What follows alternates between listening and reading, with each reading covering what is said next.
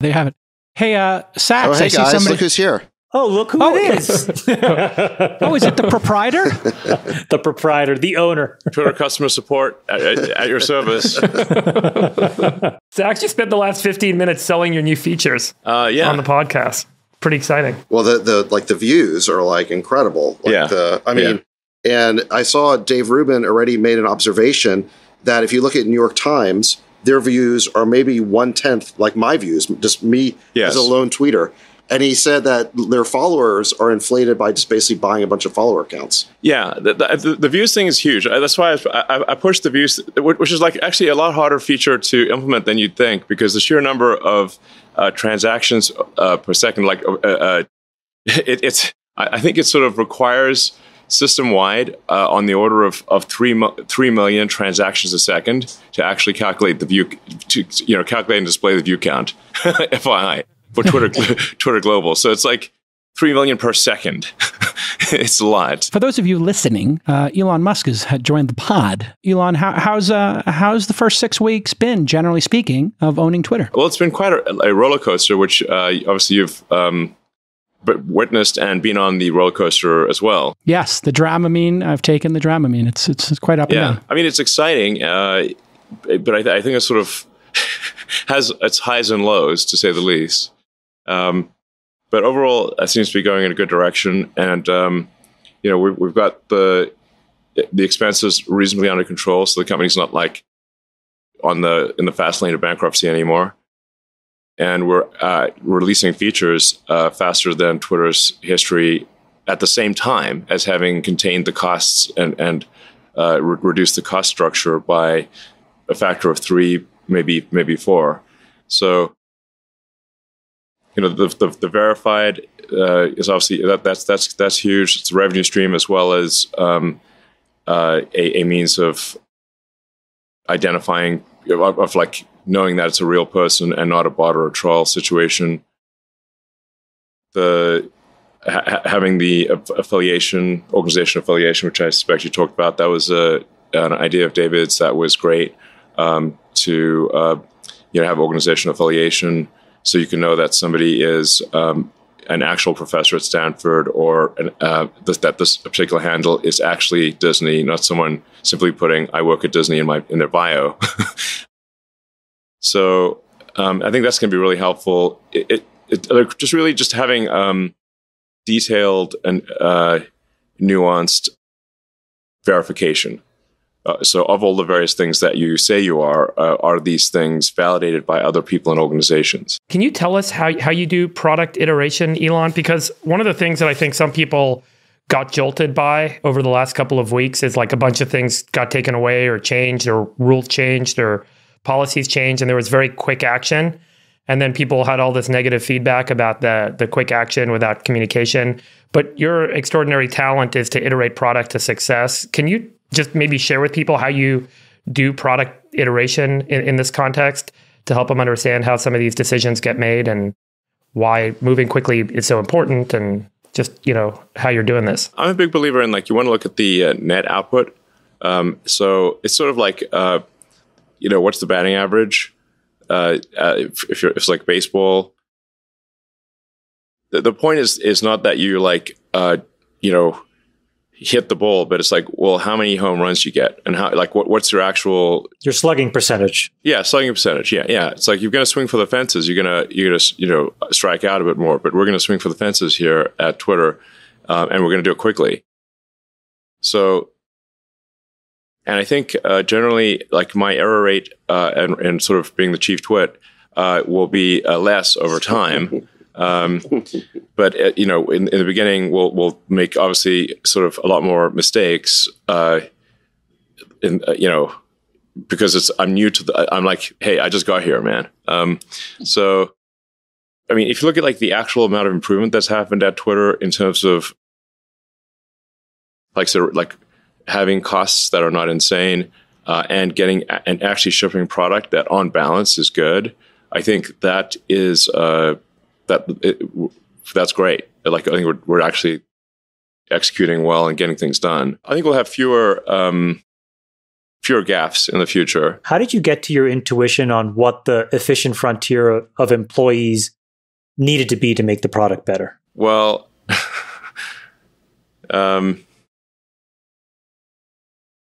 yeah. Well, I observed part of this where you basically ask the question, who here is critical and who here is exceptional? Yes. I mean, what the criteria is trying to apply, and obviously you're not going to be perfect if you're moving fast, and there's a lot of people you're talking about here, is that anyone who is exceptional at what they do, where the role is critical, they have a positive effect on others, and they are trusted, meaning they put the company's interests before their own, should stay. Pretty straightforward. Yeah, and also is up for working hard. Like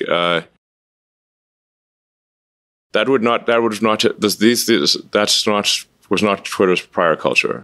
Yeah, were you surprised that the intersection of that circle and the people that left was basically 25%?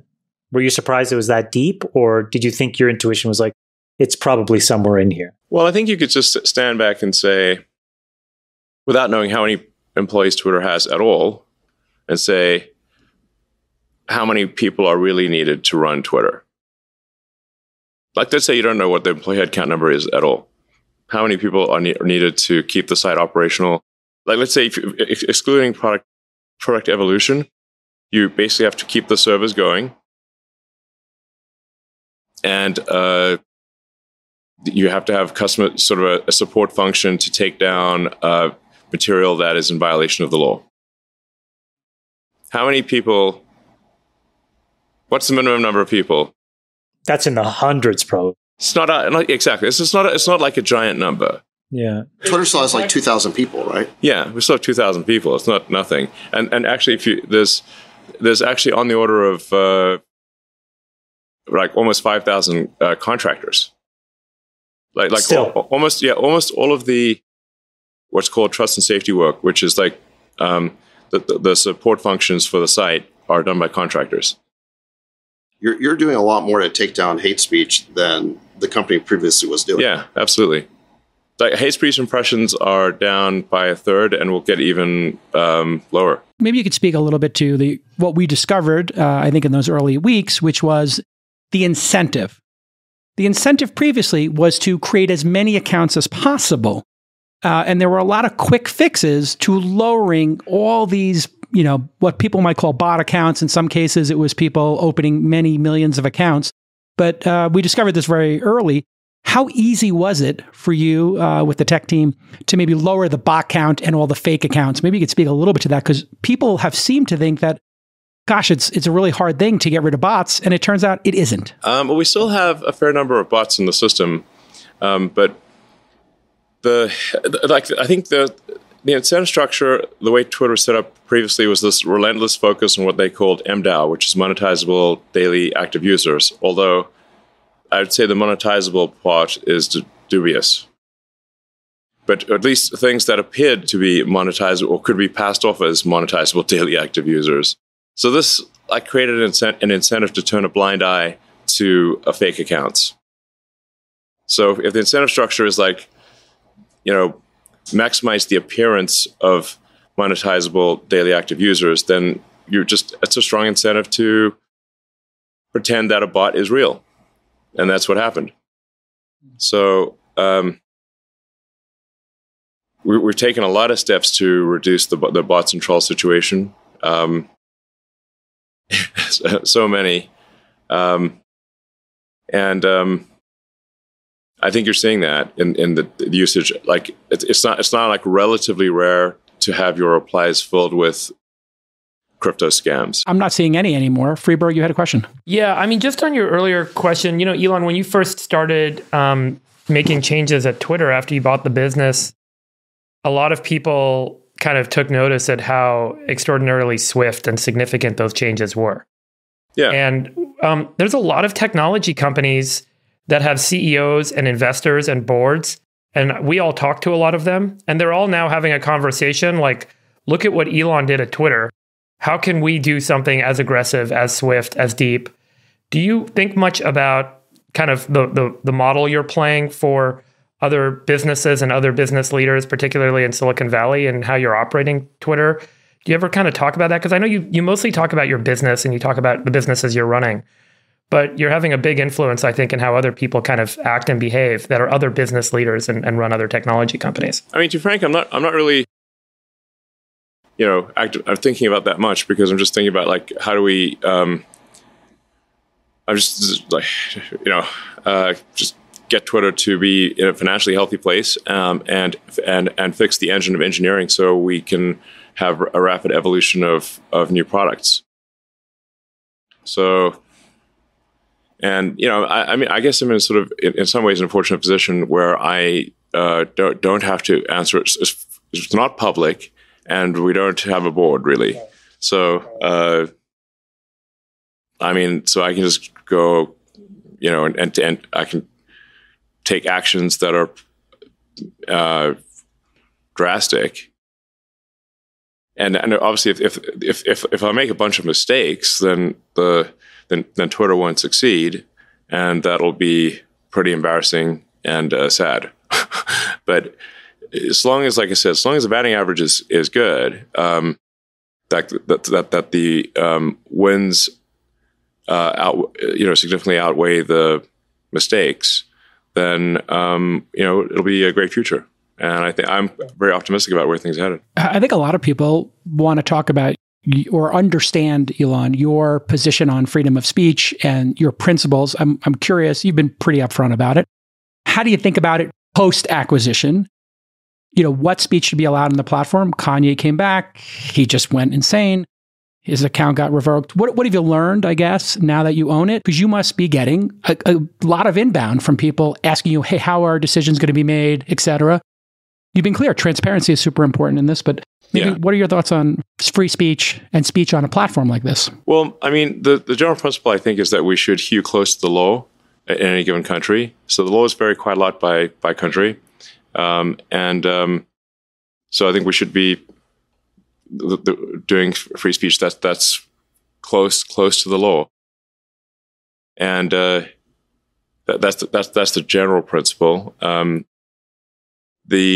I think there are other things where it's like, okay, we like, for example, like if you're an advertiser, you don't want to necessarily you don't want your ad, like let's say it's a family movie, next to some NSFW content, even if that content is text. It's like they'll be like, that's we don't, so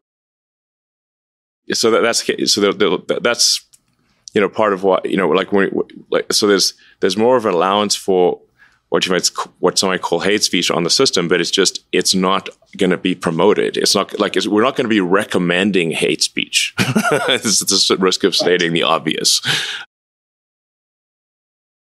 And we're not going to monetize hate speech. So, or negative speech. Like that's, nor would advertisers want us to, I think it's going to be a rare product that wants to be next to seriously negative stuff. I was going to say, you referred to it as, hey, freedom of speech, but not reach, because this is a very nuanced discussion. Like, should this stuff be able to hit the trends, and that kind of stuff? Yeah. Like it's certainly possible that some things that will be regarded as hate speech will hit trends, but I think it's going to be relatively unusual, especially as we are doing a better job of controlling the bots and trolls situation. And I do want to emphasize, like, there's a difference between the bots and the trolls. Like, bots are like fully automated accounts, but like a troll farm would be where you've got 100 people in a warehouse somewhere, each with 100 phones, and so they're actually humans, and they're going to pass a captcha test, or and they can reply and they're, because they're actually got humans, but it's actually 10,000 accounts that are obviously not operating as real people. So that's stuff like that can cause things to trend negatively. That's why I'm like a big proponent of having just a low cost verification capability. And so, but like this is definitely a work in progress. So there's like I said, there's going to be And I did, like, one of the first things I said after the acquisition closed was, like, we're going to make a bunch of mistakes, but then we'll try to recover from them quickly. And that's what we've done. And I think we've generally succeeded in recovering from them quickly. And it's been going pretty well. Was the Paul Graham and journalist suspensions mistakes? Have you talked about this publicly, about how that all kind of got resolved at the end? Yeah, I mean, the Paul Graham suspension was definitely a mistake, and I actually called Paul Graham to apologize personally for that one. Did. Yeah. Great. Yeah. So, on the journalist front, I think the journalist suspensions were not a mistake in that for some reason a bunch of journalists thought they were better than everyone else, and that if they engage in doxing and break the rules in various ways, that they're not subject to suspension, even though your average citizen is. And I think that's just messed up. The same rules should apply to people who call themselves journalists as to anyone else on the system. They shouldn't be sort of above the rules. For some reason, they thought they should be. That doesn't make sense. I don't think that's right. Yeah, and the rules being transparent and upfront, I think that's what everybody's looking forward to. Maybe some just complete clarity and transparency. And you've said from the beginning, when somebody gets suspended or this shadow banning or this sort of tips into this really weird stuff that we discovered or the journalists discovered during the Twitter files, it's kind of a bummer that people are being sanctioned or shadow banned and they don't know it. If we're going to have a system, the rules should be clear to everybody. Yeah, absolutely. So the something I've committed to, and we'll I think probably be able to roll that out in January. Just by the way, there is like a bit of we are not going to be rolling out a ton of new features over Christmas and New Year's and stuff. So there's like the next sort of feature set will probably roll out mid to late January, and hopefully in that we can include information about why an account is suspended or has what is called within Twitter visibility filtering, aka shadow banning. So, and some of these things are like there's a lot of things that just happen accidentally, where there's the rules in the system that are meant to detect whether someone's a sort of bot or troll or like brigading, where they're and then an account is sort of innocently caught up in that. So like there were some accounts just suspended yesterday because temporarily suspended. Like they got 12-hour suspensions because someone in trust and safety thought that they had posted a nude photo of Hunter Biden or something. Here we go. Oh no!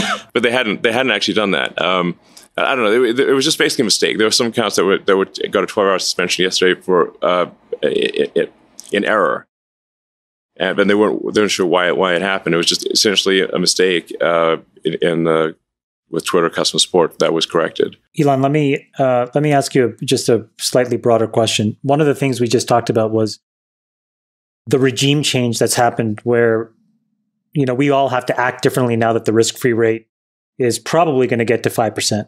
And I'm just curious, across all your businesses, so Twitter, yes, but really more importantly, Tesla, SpaceX, are there decisions that you will make differently or not at all, or will make that you wouldn't have made otherwise in this new regime? And how often do you think about that kind of stuff? Well, I think it's more like it does seem like we're headed into a recession here in 2023. The magnitude of that recession is debatable, but I think it's at least a light to moderate recession. Potentially, it's on the order of 2009. So I think it's wise to kind of like prepare for the worst, hope for the best, prepare for the worst. Don't get too adventurous. Like watch out for margin debt. Like I would really advise people to not have margin debt. in a volatile stock market. And, from a cash standpoint, keep powder dry. You can get some pretty extreme things happening in a down market. Like Brett Johnson, who was a CFO, who is a CFO of SpaceX, was at Broadcom in 2000. And he said that, and that's a good company making good products.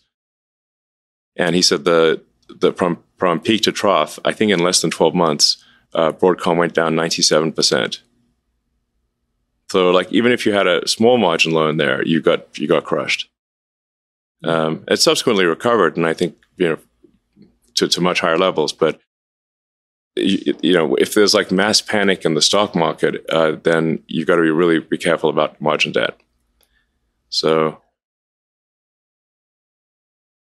but I mean, this is just as we know, the economy is cyclic. So, and we're somewhat overdue for a recession. And my best guess is that we have sort of stormy times for a year to a year and a half, and then things start to dawn breaks roughly in Q2 24. If I were to get, that's like my best guess. Recessions don't like booms don't last forever, but neither do recessions. And it's a 14-year boom, so a 6-quarter recession seems like that might actually balance out. The last time it was 4 or 5 quarters, so it's not easy. Hey, the Twitter files. How much longer are these going to go on? It seems like every week another drop, and these are pretty controversial. How much longer are the Twitter files going to go on in your mind? Yeah. And maybe why is this important to you to make sure that people understand the stuff? Yeah. I think it's important to, if we're going to be trusted in the future, to kind of clear the decks for stuff that's happened in the past. So, to be totally frank, almost every conspiracy theory that people had about Twitter turned out to be true. So, is there a conspiracy theory about Twitter that didn't turn out to be true? So far, they've all turned out to be true. And if not, more true than people thought. Is there a part of the files that really shocked you more than the rest of them? Like, of the things that have been disclosed, of all of these things, is there something that really sticks out with you as like, holy shit, I had no idea this was happening? Or is the whole thing just a big dumpster fire? They were just looking at one huge thing. Like PSYOPs versus the Hunter Biden thing versus the... Yeah. The number of FBI people involved, that was pretty shocking. FBI stuff is pretty intense. Yeah, the FBI PSYOP stuff to me was probably the one that was the most insidious. Like, the rest of it I could think of like, a bunch of overzealous libs got used. Yeah. Got it. You know what I mean? Sure. But to have like a secure SCIF that essentially sends things that, government agents want the populace to basically think, it seems like out of a really bad dystopian novel. And then it turns out it existed. And then the thing is, it couldn't have just existed at Twitter. So what are we going to do about all the other places where this shit's happening? YouTube, Facebook, yeah. That's why none of it seemed that surprising to me. I don't know, maybe I just believed all the conspiracy theories, but I've also been inside some of these companies and seen how they operate. So honestly, none of it was a surprise to me. Was it a big shock to you, Elon? Wait. You Friedberg, you were, I think you can claim that you weren't surprised that these companies were shadow banning, although they denied it. But did you really suspect that the FBI was playing a role in flagging content for these companies to take down? That blew me away. Content that's got nothing to do with terrorism. Yeah, they're not investigating crimes. There's no crime. Right. Yeah, they literally flagged satire. Maybe they didn't get the joke. I don't know, but they don't seem to be a humor-driven group, but they don't seem to have the best senses of humor. But aren't they supposed to get warrants? Isn't that how it's supposed to work in a democracy? They want information they're about asking users favors of their friends. Yeah, they're all friends. That's the thing that's troubling to me. Put yourself on either side of the extremes. Hey, we